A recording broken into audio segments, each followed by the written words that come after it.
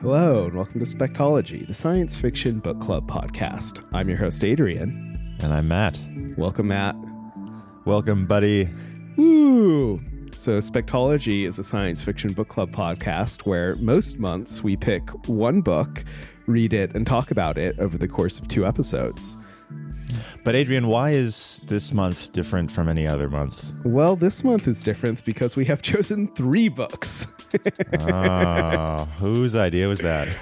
That's a good question. Probably mine. No, it's great. I like books. So what we're doing this month, December of 2019, the last month of the decade, is we're reading sort of like old classic sci-fi. You know, we tend to talk about more modern science fiction stuff kind of published within the, you know, the kind of this millennium for the most part.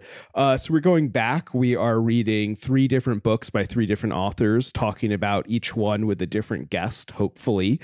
We've actually already recorded 2 of the episodes. We're working on the 3rd episode. So that is the potential that the guest won't work out there just due to life stuff. I mean, it's hard to schedule with a lot of people. But I guess we should talk like what the 3 books are. The first one is Childhood's End by Arthur C. Clarke, published in the early 50s, kind of a seminal work of science fiction.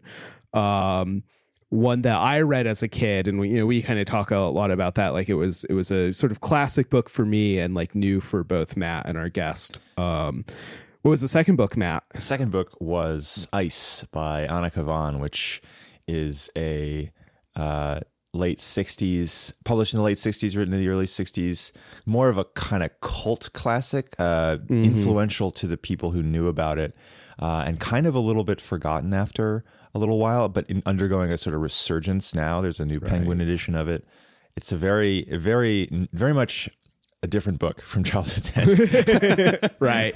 Well, I think that's the kind of book that is more popular amongst authors than readers, so maybe has an outsized influence on the type of stuff you might read now, even though you haven't read it until you listen to our episode and read it with us. So that was an interesting and fun episode. And then finally, I say will be because we haven't recorded this one yet, Samuel R. Delaney's Stars in My Pocket Like Grains of Sand. And that is a book published in the late 80s. Actually was originally meant to be the first book of a duology, although the second book never got written and it looks like it never will. And that will be interesting because Delaney is a pretty interesting figure in the history of science fiction. He kind of spans both the like golden age sci-fi into the new wave of sci-fi and kind of like wrote through both and really in both types of science fiction. So we'll talk more about that. I think we're going to do less of the book fact and author fact type stuff in this episode because we're doing it sort of in the book episodes.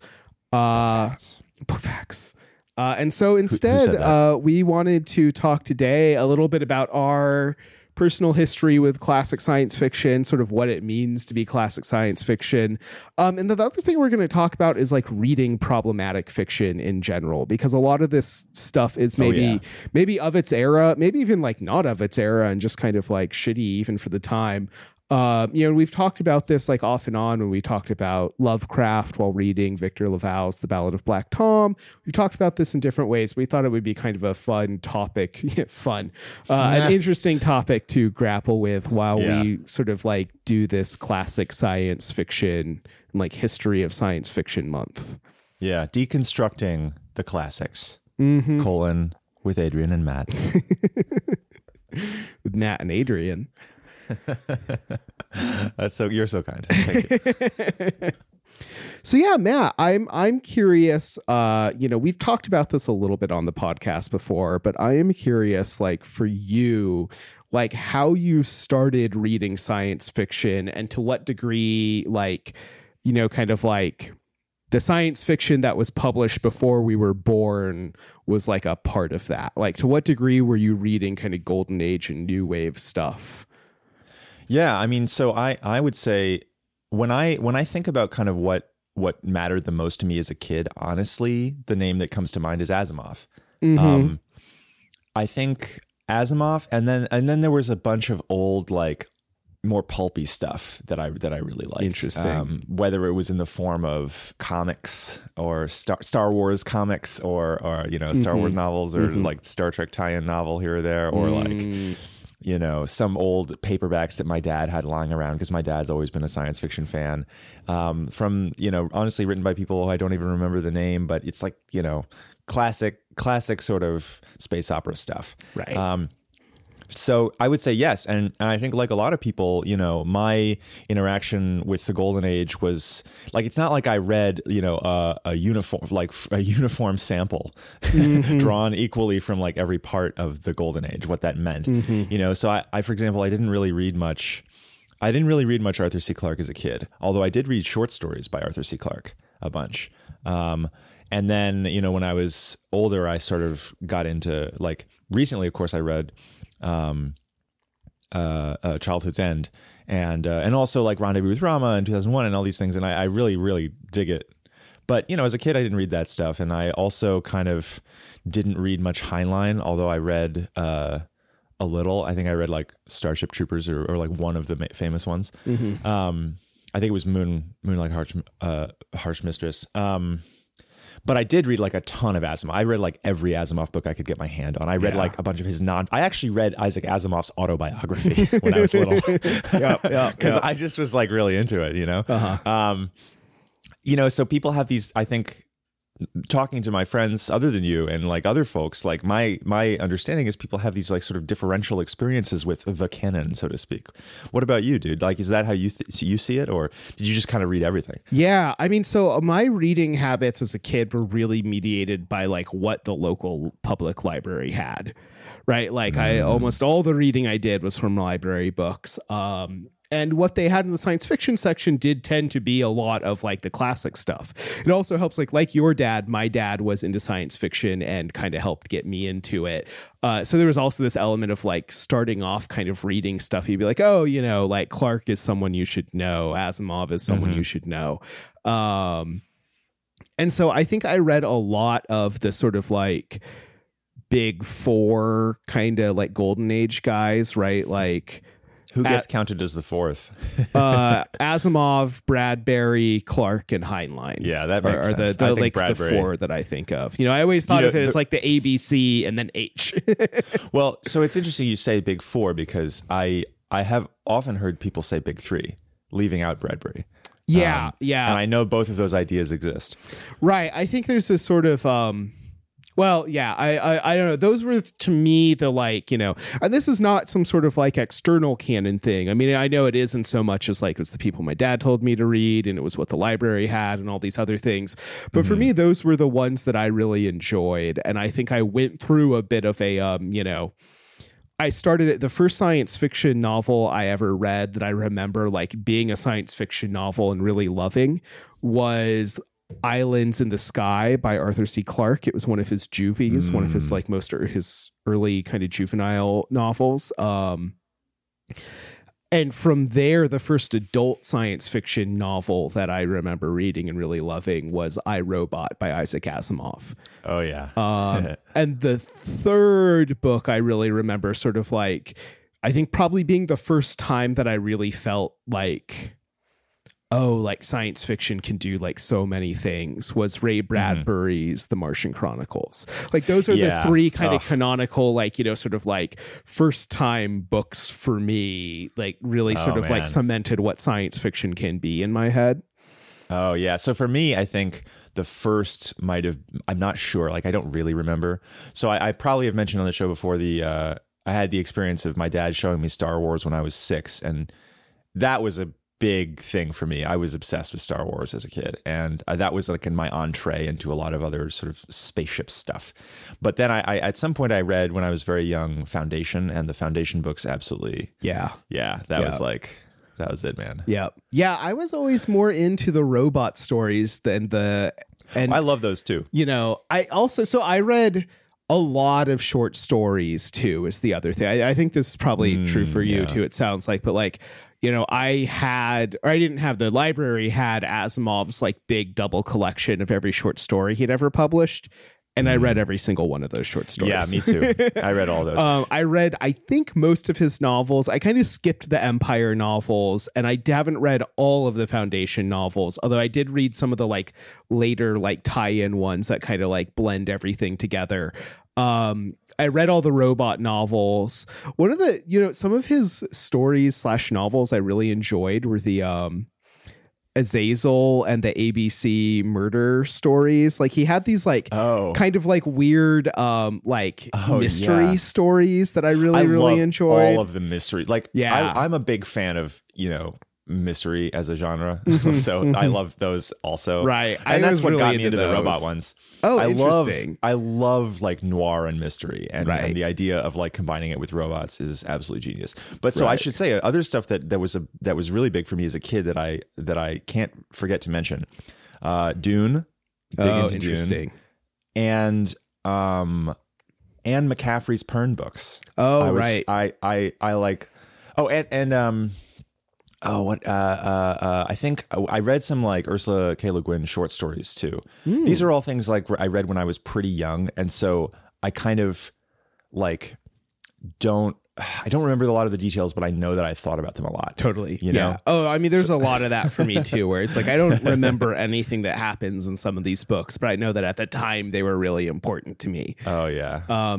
I'm curious, did you read like the Dune sequels as well, or just Dune? No. Okay. I actually, it's kind of funny. I remember reading the first one, and then I kind of, my dad told me that he didn't like the sequels or something like that happened. I don't remember exactly what.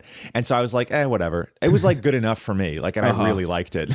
But then what happened was they came, Kevin J. Anderson, I think, started writing the prequels. Yeah. They started coming out with, and his son, Frank Herbert's son. I forget his name too. They started coming out with the prequels, and I started reading those. Oh, really? So you've read the like what usually are considered the bad prequels? I know, right? I know. That's really funny. I was a kid, I liked them. I haven't read any of them, so I no judgment there from me. and I didn't have anything to compare it to, right? Like I didn't. Right. It's not like I'd read. Anyway. Totally. No, it is interesting to hear because I will say then sort of like as I got older and into like, middle school and high school, I think I started reading a little bit more. That's when I got more into Heinlein, was like middle school and high school. I think it just sort of like, and I read his like weird old sexy perverted books like way too young. Oh man. Like, probably like middle school I was reading some of that shit. Like probably not the best time to be reading it, quite frankly. But also there's an awful lot, whether it's science fiction or fantasy, there's an awful lot of very explicit stuff that I would imagine a lot of children, I certainly did also read. Oh yeah. Yeah. And then some of the other stuff I got into was like Roger Zelazny and some of the more kind of like new wave science fiction type stuff. I never really read a whole lot of that until I got to college. But there was sort of like enough of it in there that I had a bit of an idea about it. But I think as a kid, I read a lot of stories, read a lot of short stories, also read a fair amount of novels, but like really kind of had this focus on like novels and short stories, mostly in the golden age, about like rockets and space travel and that kind of thing. And that's what I liked about science fiction. And I will also say, because you brought this up, I never read any Star Wars novels. Like I liked the movies, but I never read any Star Wars novels. I never read any Star Trek novels. I never read any of the sort of like authors who had these like big long-standing like series that they owned, like the Pern novels or anything. Like none of that really ever appealed to me. Like I never got into that kind of like franchisey type stuff. Oh, I was all about that stuff. I owned at one point every Star Wars novel, and I had read all of them at least 3 times. Like, which if you know that I don't reread things, I mean, that was not true of me as a kid. I reread everything. Right. Same.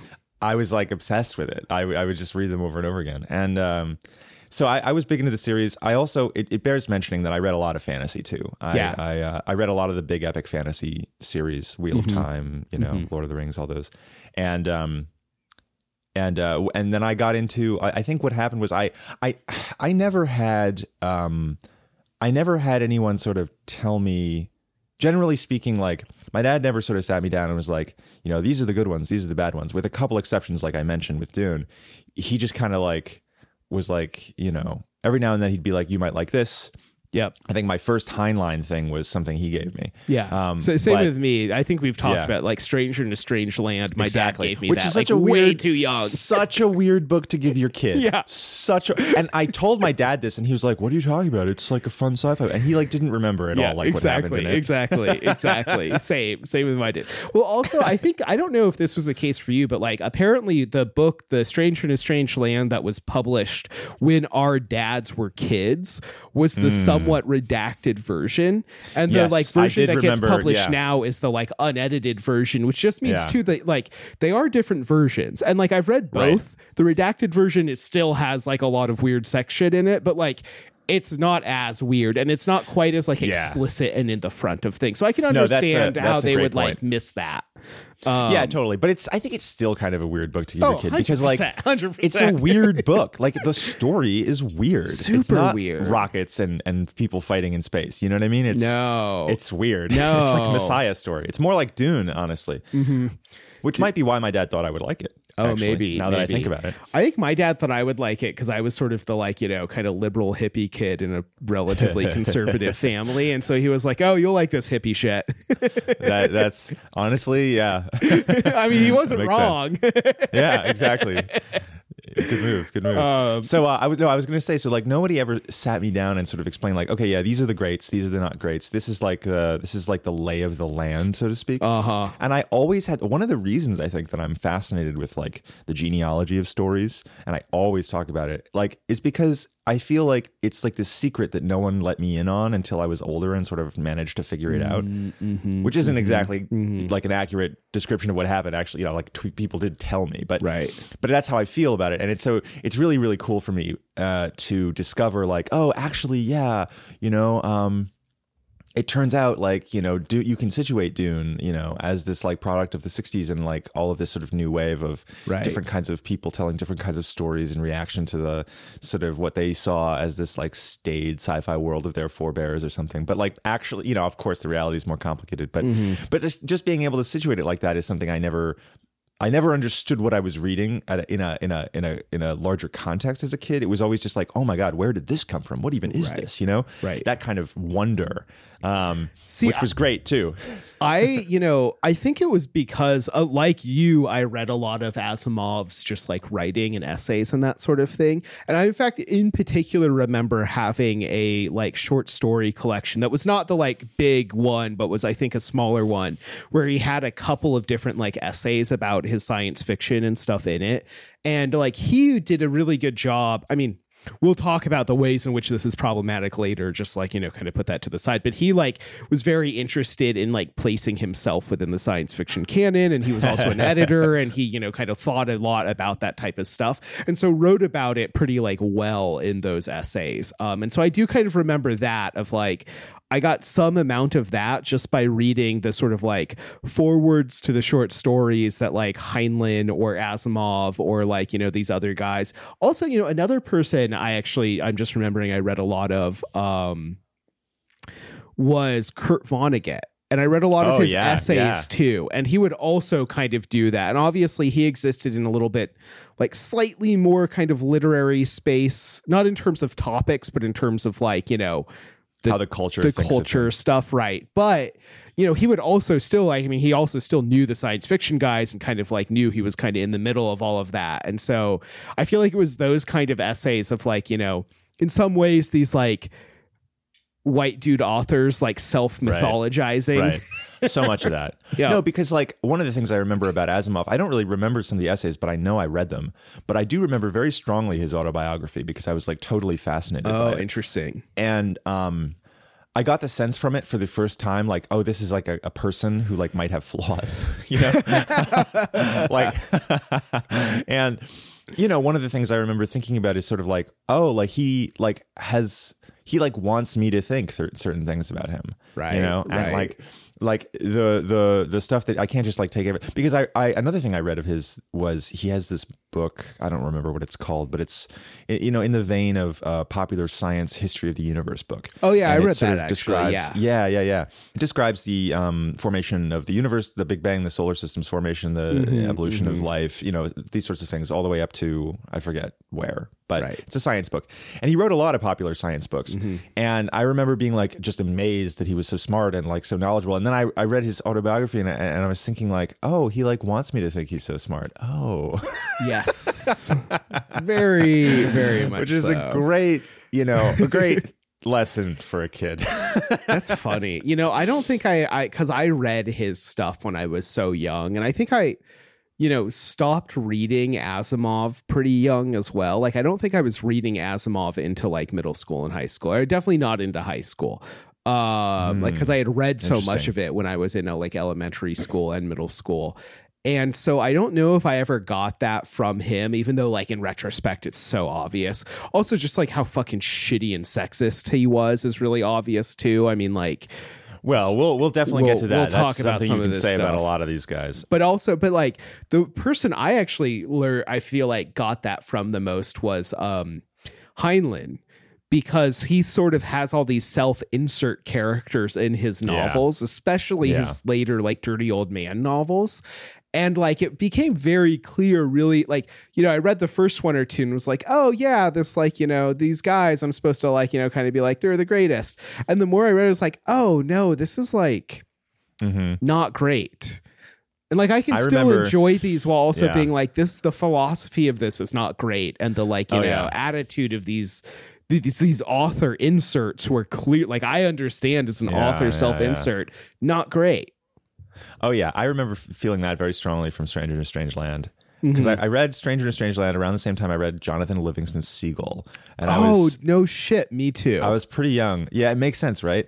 I was pretty young, and I just remember thinking like very similar thoughts about both of them. Like, geez, who's this person that's writing this, and just like what's going on in their head? Like, I could not stop thinking about what must have been going on in the author's head as I read both of those. Like, it was very like I was very like, oh my god, like what was making them write this? Like, this is like so. It was like impossible for me to like separate the idea of the person writing it from the idea of, because the characters were so funny. Like, any talk of messiahs, I think, makes it difficult to make that separation. See, the difference here is that like Jonathan Livingston Seagull and like a couple of his other novels as well. What's the author's name? I'm blanking on his name all of a sudden. But regardless, I don't remember. Like his novels were kind of like seminal to me as like a young little good Christian boy in like, you know, rural Alaska, sort of like losing his faith. Like those novels really did a number on me, and like I think ultimately in a good way. You know, it's good to have those kind of like 101 Richard Bach. Richard Bach, right? Exactly. Like those novels really. You know, I'll bet you anything that like because I liked those novels is why my dad gave me Stranger in a Strange Land. It makes sense, it's so right? funny. It makes total sense. But they are kind of part and parcel. But yeah, I do. I will admit, like Jonathan Livingston Seagull and a few others were like really seminal novels for me. Oh yeah. You know, kind of funny, like the other stuff, because I didn't only read sci-fi. I mean, we've talked like I also read a decent amount of like horror, especially in high school.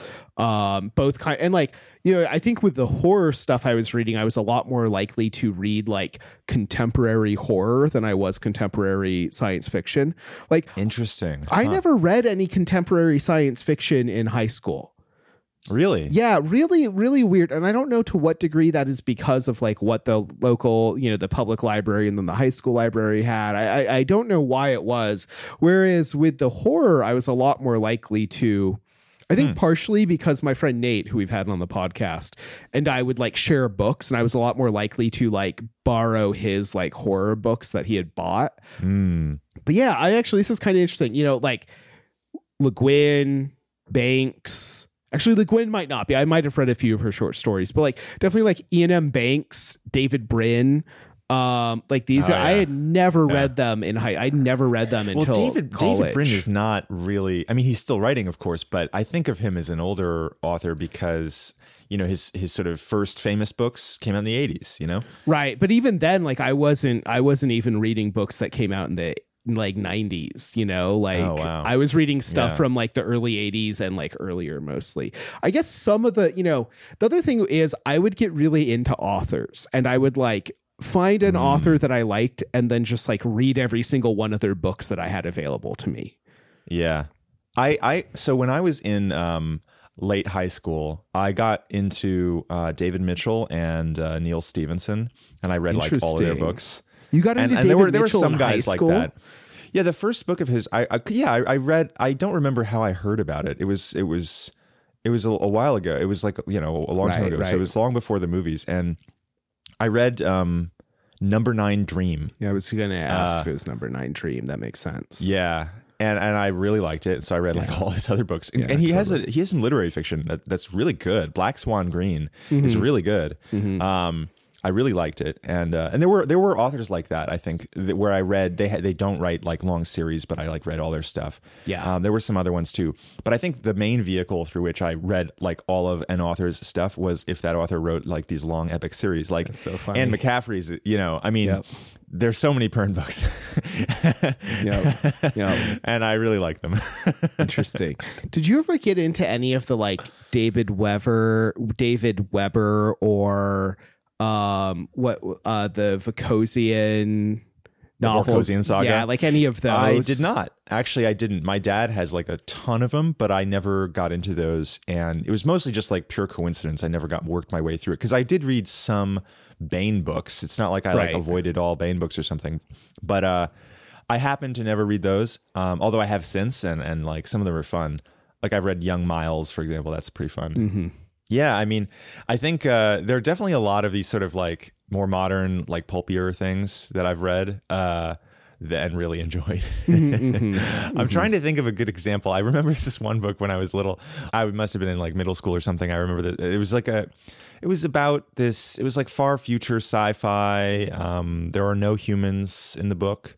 It's all this sort of, all the characters are this race of aliens, and they're exploring the galaxy.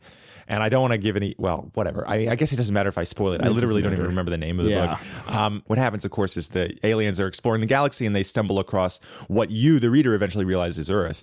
And it's it's this dead world. That's awesome. And they find the remains of humanity, and they're trying to piece together the sort of puzzle of like what happened to humanity. God, it's that's pretty so cool. I don't know what that is. That sounds awesome. Yeah, no, I don't remember. I don't think it's like really famous. I just, Right. I remember really liking it, you know, stuff like that where there was all this awesome stuff. My dad has so many old sci-fi paperbacks, and you know, there's so much there. I could just like wander into it and sort of like come out with something, and I would never know what I was going to get, and it was like this, you know, treasure trove. It's sort of like going to the library, which I also did, but you know.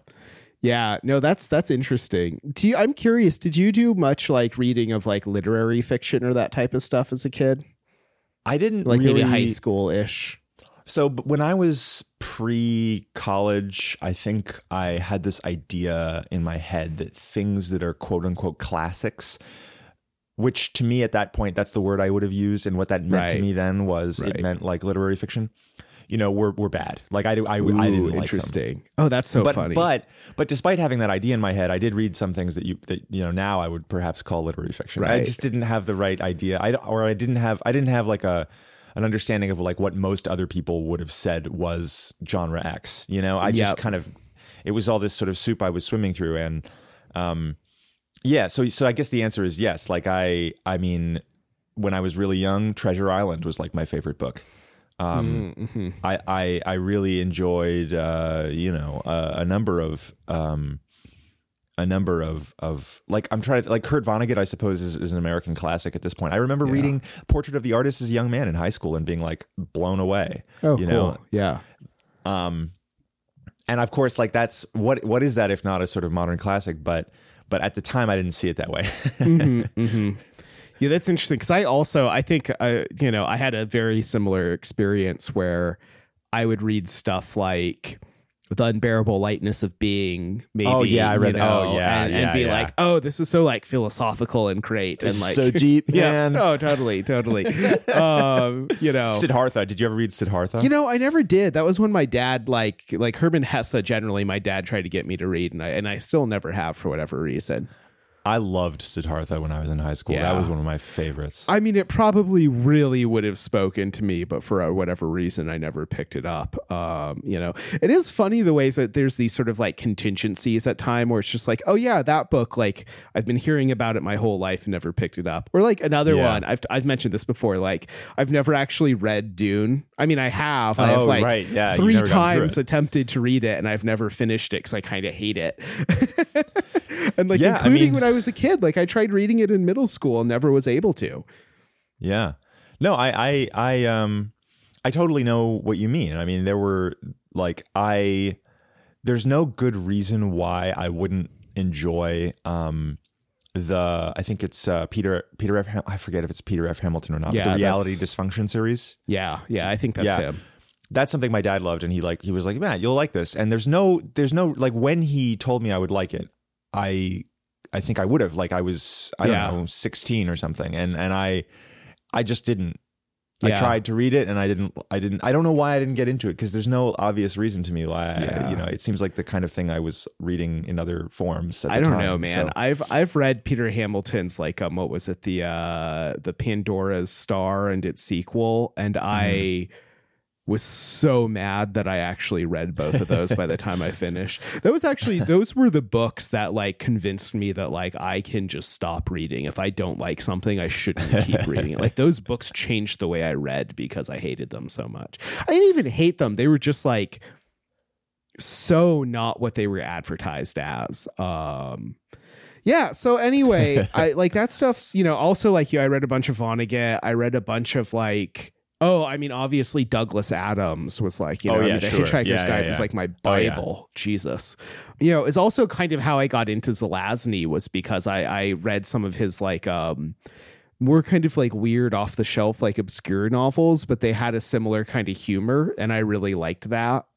So I never read Zelazny until I was in college. Oh, interesting. And that's something my dad didn't have any Zelazny. It was that simple, I think. And I just never encountered it. But as soon as I read it, I was like, oh my God, this is amazing. I love it. One day I really want to revisit Doorways in the Sand because I never read that one. Yeah, no, that was this book that I think literally I bought it at like a library sale, right? Like the library would like sell books from time to time for like 50 cents a piece. And I think I bought it there. And like, the reason I bought it was because its inscription was to Asimov. Like he had a little thing at the beginning that was like, oh, like thanks to Asimov for like being such a, like stand-up dude for whatever, blah, blah, blah. And I remember reading it and being totally blown away by just how weird and funny it was. And I loved the weirdness of it. But I've never revisited. I've not revisited it as an adult, like since high school. Have you ever read, I think it's called The Dream Master? No. There's so many great weird Zelazny books. Yeah, I know. Also, like, I sometimes lament, like, oh, I wonder what books or even like what short stories I picked up in some random collection that I like read and really liked and just like don't remember at all anymore. Sort of like stuff that is lost to the sands of time in my like really I have a pretty terrible memory, especially for stuff that I read. It kind of like goes in and out really quickly. And, I sometimes wonder like, oh man, what like sort of hidden gems did I read? And I don't even like have the experience of having read them anymore. Well, this is one of the reasons I love to sort of try to pick up old paperbacks of old sci-fi books and old fantasy books. And, every now and then I will sort of stumble across something and remember it. And I had that experience with the Christopher Stasheff books. Have you heard of these? I don't know what those are. It's a series he did. They're like humorous fantasy, basically. But there are sci-fi elements in some of them. There's one that's called, it's like a prequel. It's called Escape Velocity. And it's like about this guy who is like a agent of an interstellar government who goes to these planets that have fallen back into the dark ages and lost all sense of modernity and technology. And he like is a secret agent who all he has is like sort of his wits and these various technological implements. And he has to like basically foment revolution that will overthrow the medieval governments of these like planets and like usher in like a modern, it's almost like Star Trek morality, right? But it's But I mean, that book was so fun as a kid. I like really loved it, and this whole series, and I totally had forgotten completely about them until I saw it in a bookstore, and I was like, oh my god, wow. No, I haven't heard of those. Sound really fascinating. That's really most of them are more fantasy than that. I think the wizard, the warlock, despite himself, or something like that, is like the first one. And because of course, like the people on these medieval planets think, that the high tech guy who like knows everything is a wizard, right? So right. But then it turns out that there is magic. So okay, great. See, that's where, because I didn't read fantasy as a kid, like in a very sort of fantasy's lame way. Like stupid way, like a very sort of like fantasy is dumb because magic doesn't exist. Spaceships exist. Right. Which is funny because I was reading horror, which is like all weird supernatural stuff. And I really liked my kind of philosophical supernatural, like Jonathan Livingston Seagull or Ishmael, like Daniel Quinn, like that kind of stuff. Like I really liked all those. But for whatever reason, the fantasy, especially the kind of medieval fantasy type stuff, just lost me. Like I tried a few times and never got into it. There's a whole sort of subgenre of things that involve, like, I mean, nowadays we might call it urban fantasy, but this is like way before that genre really got its sense of self. There were all these books that would involve people from like magical worlds being transported into our real world or vice versa.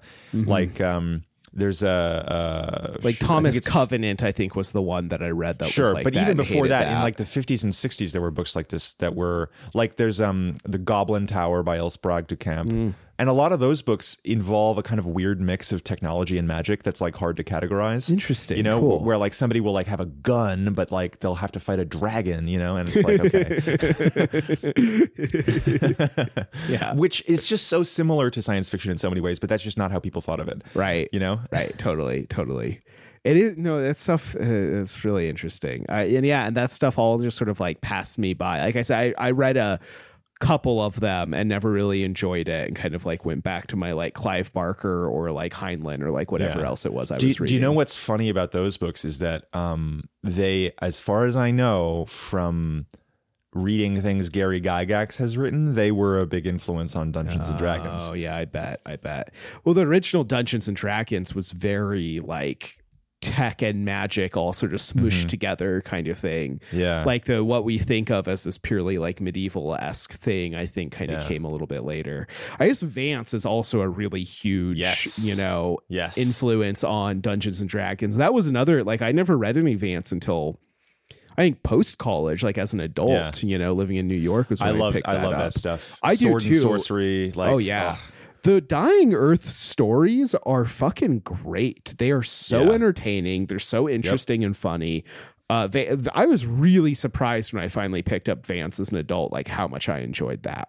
There are a lot of old fantasy that many of which have been forgotten except by like fantasy nerds that are fascinating. Like, so I don't know. That's not really the subject of this podcast, but it's pretty cool. No, I mean, it's close. And I mean, listen, if we're going to fucking talk about Jonathan Livingston Seagull, we can talk about Jack Vance. The fact that you think that the one leads to the other is interesting. No, I'm just saying that like Jonathan Livingston Seagull is also not the topic of this podcast, supposedly. So like we can talk about them all. Books are cool. I am now at this point in my life much less of a sort of like, I mean, science fiction, fantasy, whatever, it's all bullshit. I mean, at the end of the day, none of it is real, right? Like spaceships also aren't real in the way that they're written about in science fiction.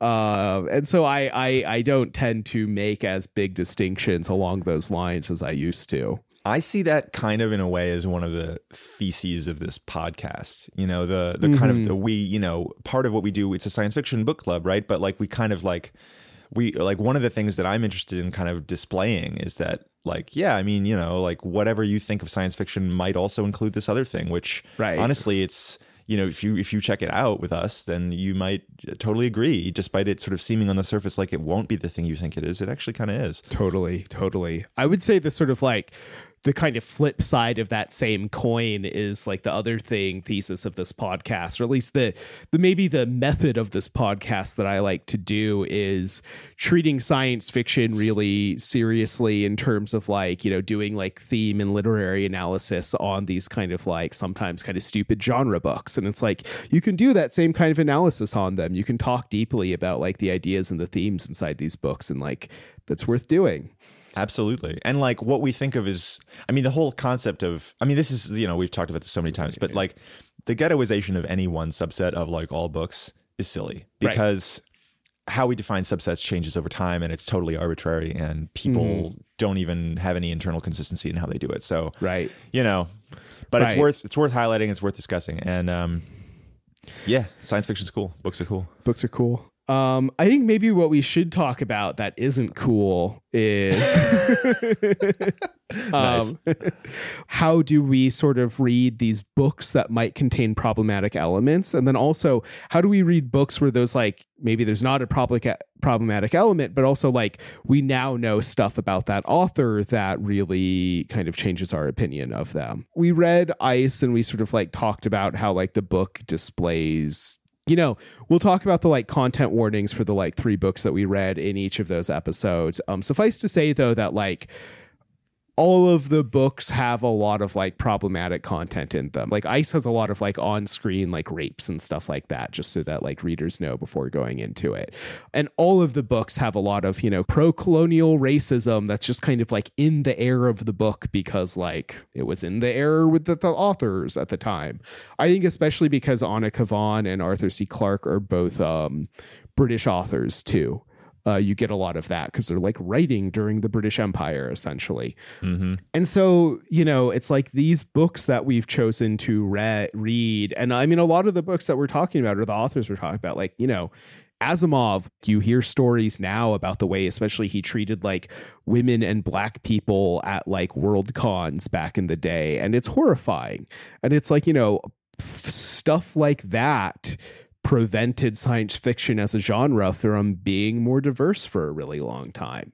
I mean, I'll maybe start out talking about this was, you know, Arthur C. Clarke for a really long time, you know, he's a gay man, or at least bisexual, I think towards the end of his life, mostly with other men. And I had heard for a long time these sort of like rumors that he was also a pedophile. And like my kind of assumption with those rumors was always that they were sort of like these kinds of like conservative hit piece type thing of like, oh, he's gay in the like 70s and 80s, and so he must be a pedophile, and like we're going to kind of smear him in that way. But after recording the episode with you and Seth, I actually came across a couple of different things like written by people who are not anonymous about like their experiences as kids with him. And like apparently it was like this thing of him being a pedophile was fairly well known in Sri Lanka where he lived. And you know, it was this thing that I had always like had unexamined. It's like, oh, I, you know, kind of assume it's not true because that's a pretty typical kind of like hit piece on that type of person. And it looks like now that like, oh, it probably was true. It was probably like pretty gross. And, you know, especially him being like a white man living in Sri Lanka where he has a lot of like political power as well as a sort of like racial dynamic going on. Like that stuff is really bad. I didn't know it when we were reading the book and talking about the book. But also like, you know, there's this question of like, how do we think about the like book Childhood's End, which is written again in the 50s, like before at least I've heard any of this stuff, you know, is about stuff that happened in like the 80s. And so it's like, how do we like relate to this kind of stuff? Because it's tricky. Yeah, absolutely. And, you know, I mean, there are a lot of example. I mean, this is the question that you're sort of posing here, I think, is something that we can apply to art in general. And I think it's sort of useful to sort of understand this discussion, not just in the context of any one person, but in the context of like a lot of different people in a lot of different situations. So like, I like Wagner's music. Yeah. And I also have ever enjoyed reading Heidegger.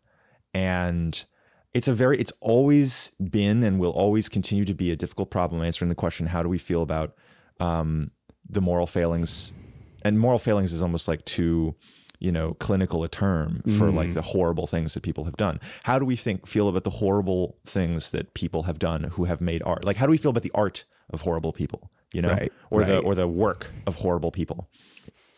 And it's a very difficult question. I think it seems obvious to me that there's no like one answer to it, but that doesn't mean but noting that fact doesn't answer it either. Too much. Right. No, exactly. So it's a tough one. One way that I have sort of dealt with it, I think, I think there's sort of like two questions here. One is like, what do you do with your own personal, like let's just say reading habits, right? Like, I'm a person, I have so much time in my life, I have so much free time to devote to reading in my life, and like, what do I do with my own reading habits when maybe an author I find out was a shitty person? And like, personally, what I tend to do is like read less of their stuff because there's like a lot of stuff to go around.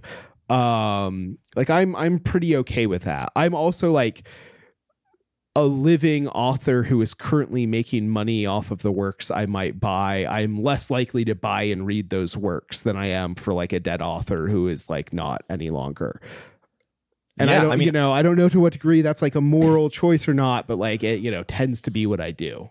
Yeah. I think one thing that's important to recognize just from like a sort of common sense, low level moral philosophizing point of view here is that like the economic choices we make, the decision to buy a book or not buy a book, have moral valence just like any other choice we make in life. And then but furthermore, like it's also true that there's no such thing as a like sort of purely good act or a purely evil act. Like acts are kind of like it's impossible to like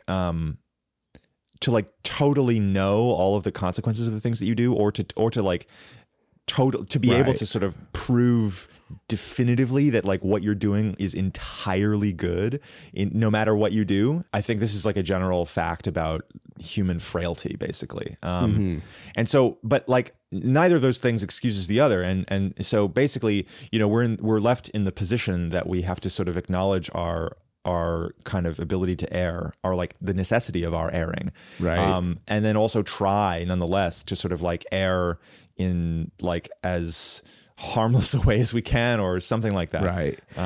Well, so, and I said there were kind of two, like I separate this in two things, and one is my own personal reading habits. And then the other is sort of like for this podcast, right? Where like for the podcast, I think in some ways you and I have a different maybe like ethical requirements than we do for our own reading, where we're not just reading and talking about books, but we're also like, whether explicitly or implicitly, like recommending that others do the same. We are essentially like acting as free advertising and free marketing for every single book that we read. That's right. And if nothing else, we're highlighting things. We're sort of like, putting oxygen into the environment of those things that we talk about. Yep, exactly. And so I think that is a, due to that, I have been a lot more, I mean, like it's obviously if anyone has like looked at the books that we choose, like we try to read a really diverse array of authors. We try to highlight books that we think are worth highlighting in some way or another. And part of that is like we want to highlight authors that we feel comfortable highlighting.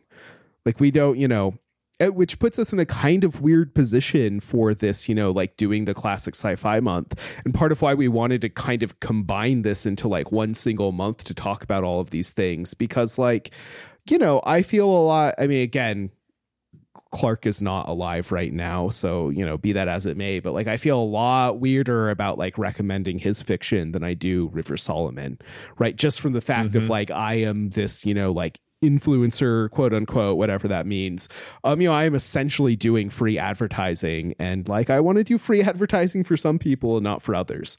And so I think that there's this sort of like, it's funny because my answer tends to be kind of the same, which is that like I try to like read stuff I can feel good about reading, and I try to like read stuff on the podcast and promote stuff that I feel good about promoting.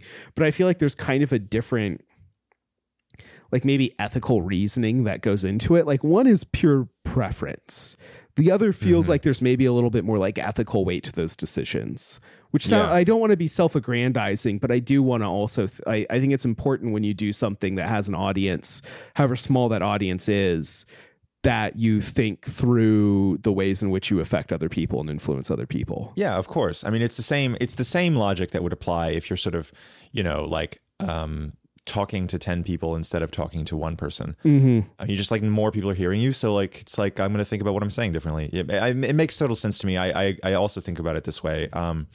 I think it's interesting though, because like, there's value also in having the discussion that we're having right now. There's value also in like sort of pointing at the thing directly and talking about it. And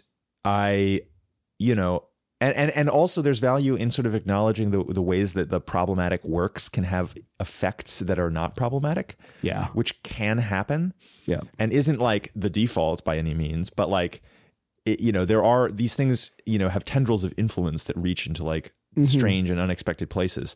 And, there's basically just like a whole mess of things to talk about from a whole mess of angles. And, we try to be responsible in how we do it. And we hope that we succeed, or we hope that we at least don't fail too hard. Right. Well, and that's actually a really interesting point that, something like, let's talk about, both Ice and Childhood's End are both pretty influential novels. Like we talk about them in those episodes, so I'm not going to go over all of it, but like both those novels, like you read them and you just see their fingerprints like across modern culture. Yeah. Especially Childhood's End, which I think, so many people from every country that has science fiction, like just the example I'm most familiar with, in China, all of the sort of famous Chinese sci-fi authors who I'm aware of who've like discussed what Western science fiction they've ever read have mentioned Arthur C. Clarke's Childhood's End. That's like a particular book that's had like a big impact on like Chinese science fiction. Right. And I know that's true in other countries as well. Also, like 10 billion Japan, days and 100 billion nights, or 10 million days and 100 billion nights, like that was directly influenced by Childhood's End. Right. Like that is a like direct influence on the writing of that novel. And like, that's and so there's the question for me becomes like, okay, well, like this work has like an influence on the culture, and simply like, and so there's an argument to be made for like us talking about it as like, hey, this is this thing that has this influence on the culture, some of which is good and some of which is bad. Let's talk it. Let's read it and talk about all of that so that we're kind of like informed and aware there. Yeah. And I think one of the interesting things you get when you think about the effect that it's had in places like China, which certainly when the effect was first being felt in the 70s and 80s, when like, when I think maybe it was first translated in the 70s, I'm not sure, but like when it was first translated in Chinese and first read by the people who eventually would become China's current like most famous science fiction authors, China still saw itself as a poor country, as indeed in some ways it still does, and saw itself as a victim of colonialism. And here is this sort of expression in some sense of colonial power being read by people who see themselves as on the other side of that divide. And then they're, what are they going to do with it? Right. How are they going to use it as raw material?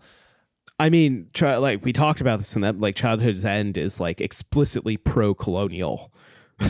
Like at the end of the day, it is like a pro-colonial novel. And that's, it's really interesting. I wonder how much of that translated, right? I wonder how much like people were thinking about that and like agreeing with that at the time. I wonder, because I have no idea, because I haven't read most of the stuff. But like that to me is really interesting, and I think that it is, again, I think there can be value in reading, let's call it like problematic fiction in this way of like, and not in a way of like you need to, not in a way of like, well, everyone's got to read. Like I do want to like state that like I think there's also value in not reading it. Like I would never tell anyone that like, oh no, you really got to read it because of X, Y, and Z. Like I disagree with that. Like I am firmly of the opinion that like everyone makes their own reading choices, and if you want to not read stuff because you don't like the author for whatever personal reason or ethical reason or moral reason or whatever, like good. Like that needs no justification. Yeah. Right. Like do that, because like one thing I do hate is this stuff of like, oh, like, cancel culture is ruining like, no, fuck that shit. Like everyone gets to make their own choices about like what media they consume, and it is a perfectly valid reason to say like not read Arthur C. Clarke's Childhood's End because he was a pedophile later in life. Like that is a valid reason not to read that book. Yeah, and you wouldn't even need any reason really. I mean, like you could just vaguely think that some current modern author who has no particular scandal is like distressing to you for whatever reason that you can't even articulate, and so don't read it. Great, so don't read it. That's awesome. I agree with you there, but I think it's worth calling out that people tend to be more defensive when people's reasons are like, well, the author's done something bad, so I don't want to read it. That's true. Like that is something that people tend to get weirdly defensive about, much more so than other personal choices. So I do want to call that out specifically as like a valid thing beyond just like, yeah, everyone makes their own choices, obviously. Yeah, I think another part of this that's interesting is when we think about like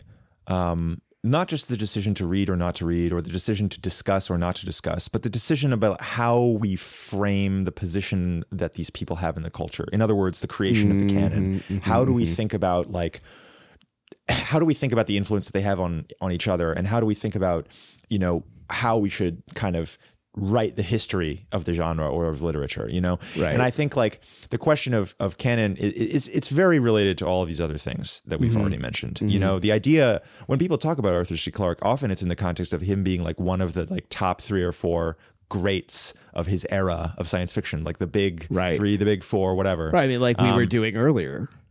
And that it's important to recognize that discourse about like who's the big 3 or something that doesn't that doesn't mean nothing. That first of all, that flows naturally into people's heads all over the world. I've heard people who are science fiction fans from other countries who don't even know English talking about Arthur C. Clarke as this like great figure, right? And like they just sort of get this received idea, and it's not like they have like heard some argument establishing that and then like bought into the argument. They've just sort of bought the idea is just swirling around, and so they hear it and they internalize it, whether they, you know, get any benefit out of it or not, and often they don't, you know.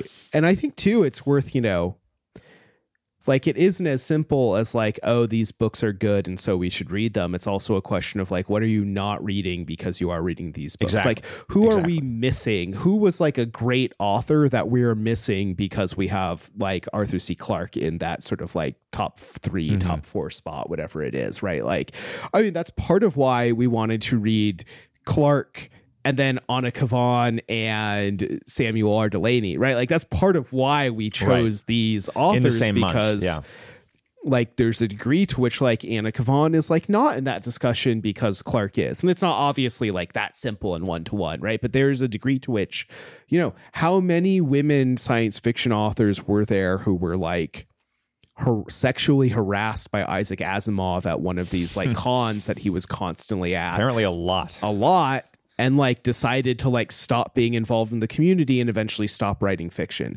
How many, you know, like black science fiction authors were there who John Campbell decided not to publish because of their race or because they wrote about race. And so like they didn't get work and they are not in the canon due to that positive choice by this man. They just sort of, you know, never even submitted because they knew they wouldn't be published, you know? Totally, 100%. And so it's like, I think it's really worth taking this kind of critical look at the canon, at the past, and not just in a sense of like, oh, well, like these people weren't published in writing, so like how do I read them? It's like it's like looking at the whole publishing structure and like kind of the racism and sexism inherent in that, both at the time and like still.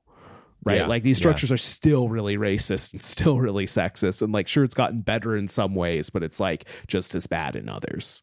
Yeah. Yeah.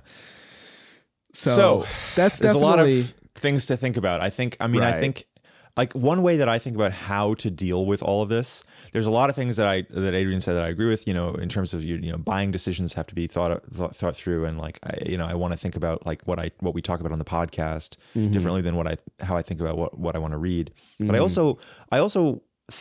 want to try as I read to think about all of these issues, to think about like, what am I missing because I'm reading this and not something else? What am I like, what sort of like hidden ideas are being supported by this narrative, you know? Right. I mean, I think it all kind of goes back to the basic idea that, like, you know, when you're consuming information, it's like consuming anything else. You have to be aware of what you eat, or you'll die. And you have to be aware, I think, of what information you consume, or you'll find yourself transmuted gradually over the eons of your life into someone you don't want to be.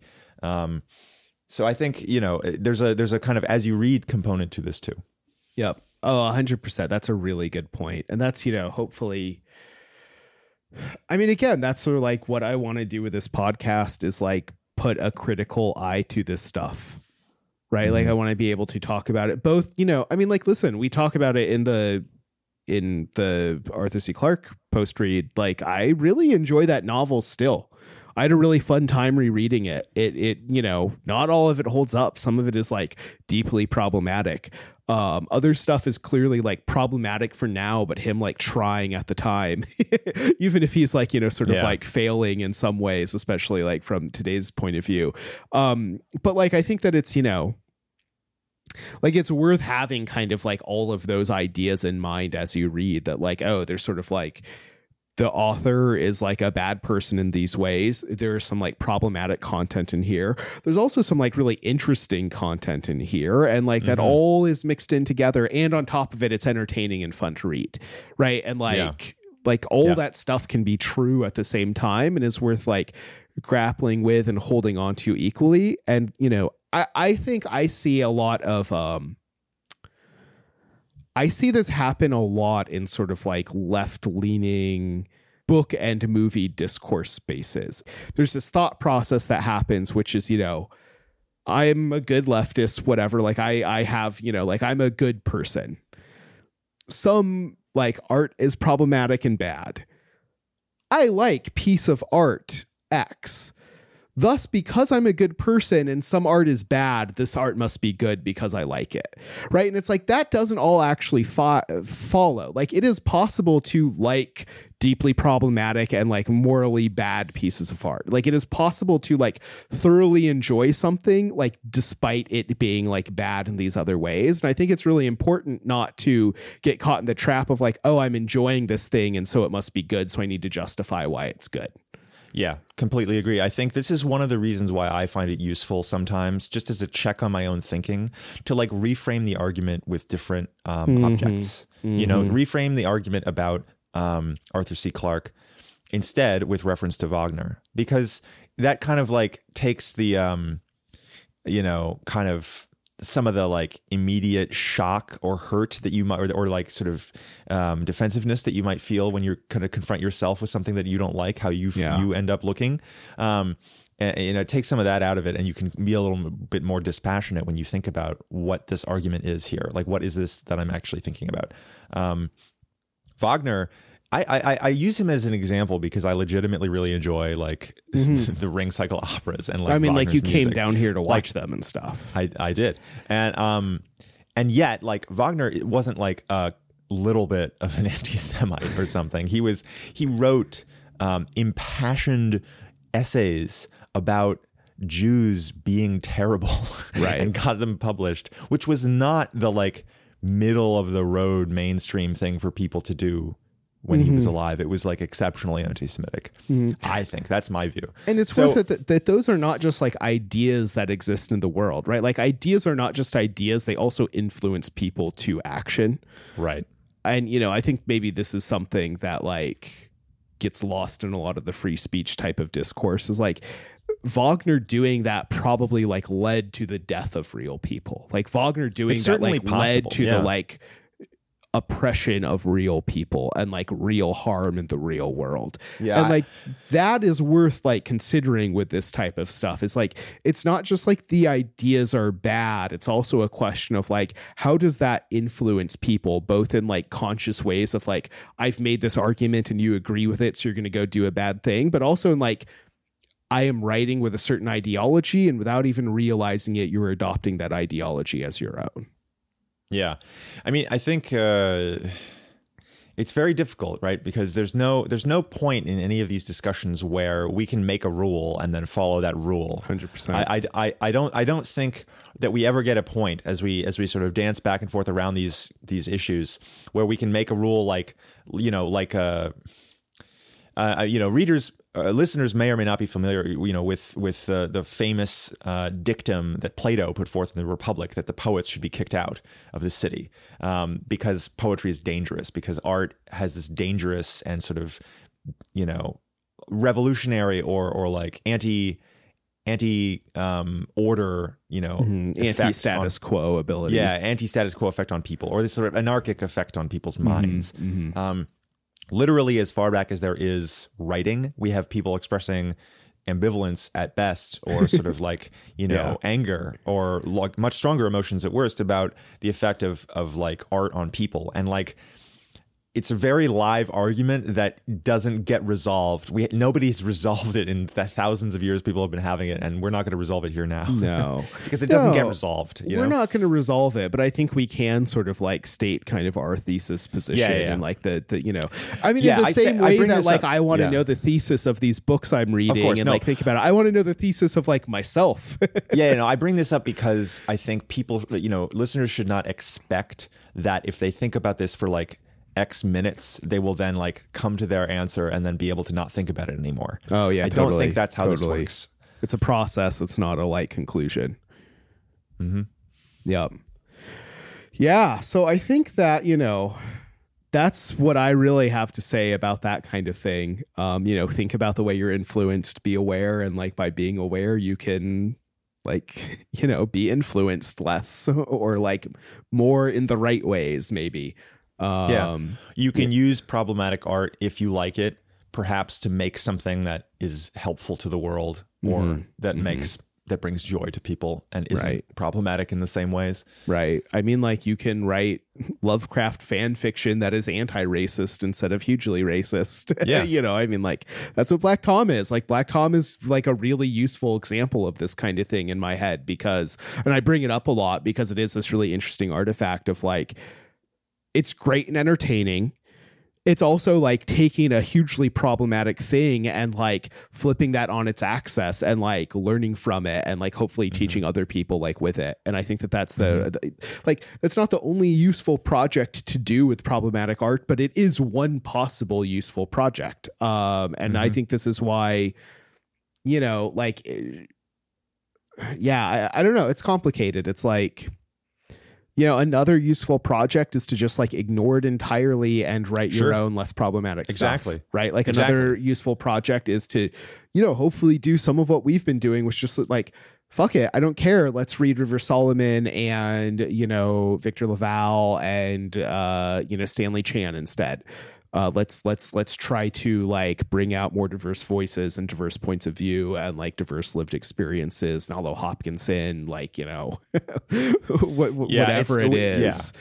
Like exactly. It's like I bring that stuff up not just because like, oh, like the authors are black or women or whatever, but also because like they write fiction from a particular point of view that like I know growing up as a kid, I didn't get.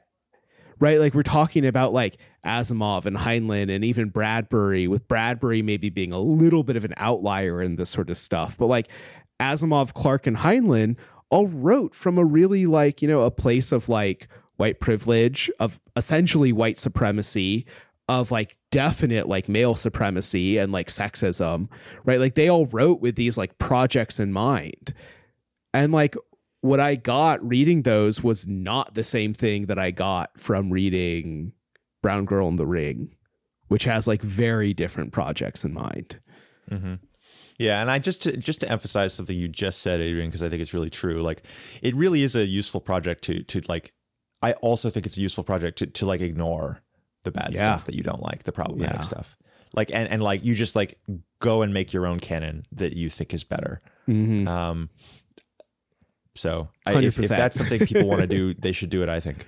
Right. You don't have to listen to the next 3 episodes of this podcast if you're not into it. That's right. That's right. Or perhaps only listen to Ice, because Ice is like less, it's, not really in the same category, I think. Right. But also then, like, ICE is also the one with the most like on-screen sexual violence. That's right. And we talk about That's that right. really in depth. So maybe don't, if that's the thing that bothers you. Like, that's also super valid. Like, I'm not going to say that, even while ICE has like a project, like we talked about, of like using that to subvert like bad sort of like male supremacist like social structures, that doesn't change that like reading that stuff can still do harm on a personal level.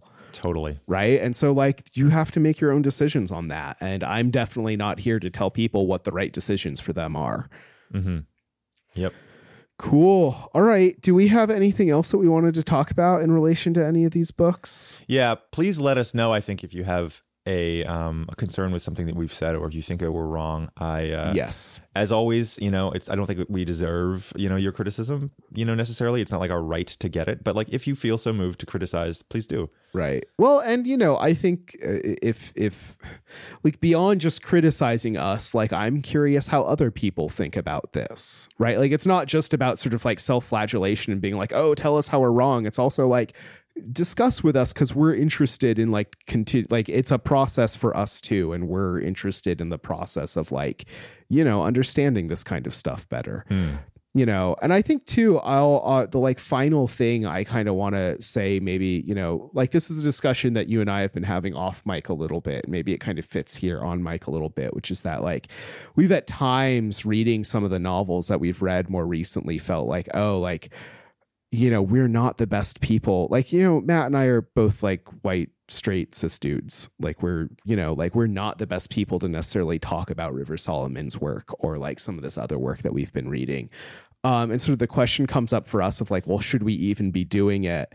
And like the answer that we keep kind of hitting upon is like, one, we should do better about having like guests on so that we can also promote other people's voices, which we try. I mean, like it's also, there's like just a very real, like this is a hobby and it takes a lot of time kind of aspect of that. But then also there's this element of like, maybe we're not the like right people to talk about it, but like also like we do have this podcast, and if we don't choose some of those novels, then like what are we going to choose? Are we going to like, exactly, it's uncomfortable to talk about some of this stuff and we're not the right people to talk about it? Does that mean that we just read more white dude authors and then like propagate the kind of like very systems that we like hope to see like changed?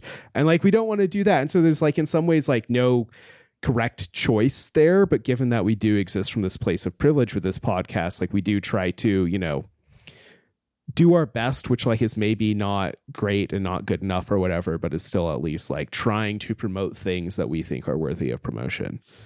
Yeah. And selfishly, I at least enjoy learning stuff from doing this, and hopefully sort of like, getting like personal kind of practice, in some way out of like trying, out of the attempt, That's a little bit selfish, but it is how I think. Right. And hopefully kind of modeling like just the process of like I don't try to be, I am not afraid to on the podcast be like wrong about stuff and to like go through a growth process. Like if I can model that growth process, like even if I don't come off, as like the greatest, like I'm okay with that. Like I hope there's some element of like, modeling being imperfect, but like in a way that is moving towards improvement. There better be, because I think that's all you can do. Modeling imperfection is like another way of describing being alive. Right. But like doing that in a way that is hopefully like not self-conscious and is like, hey, I'm going to be wrong about stuff, but also I'm not afraid to like be wrong and show what it takes to like be better and like learn.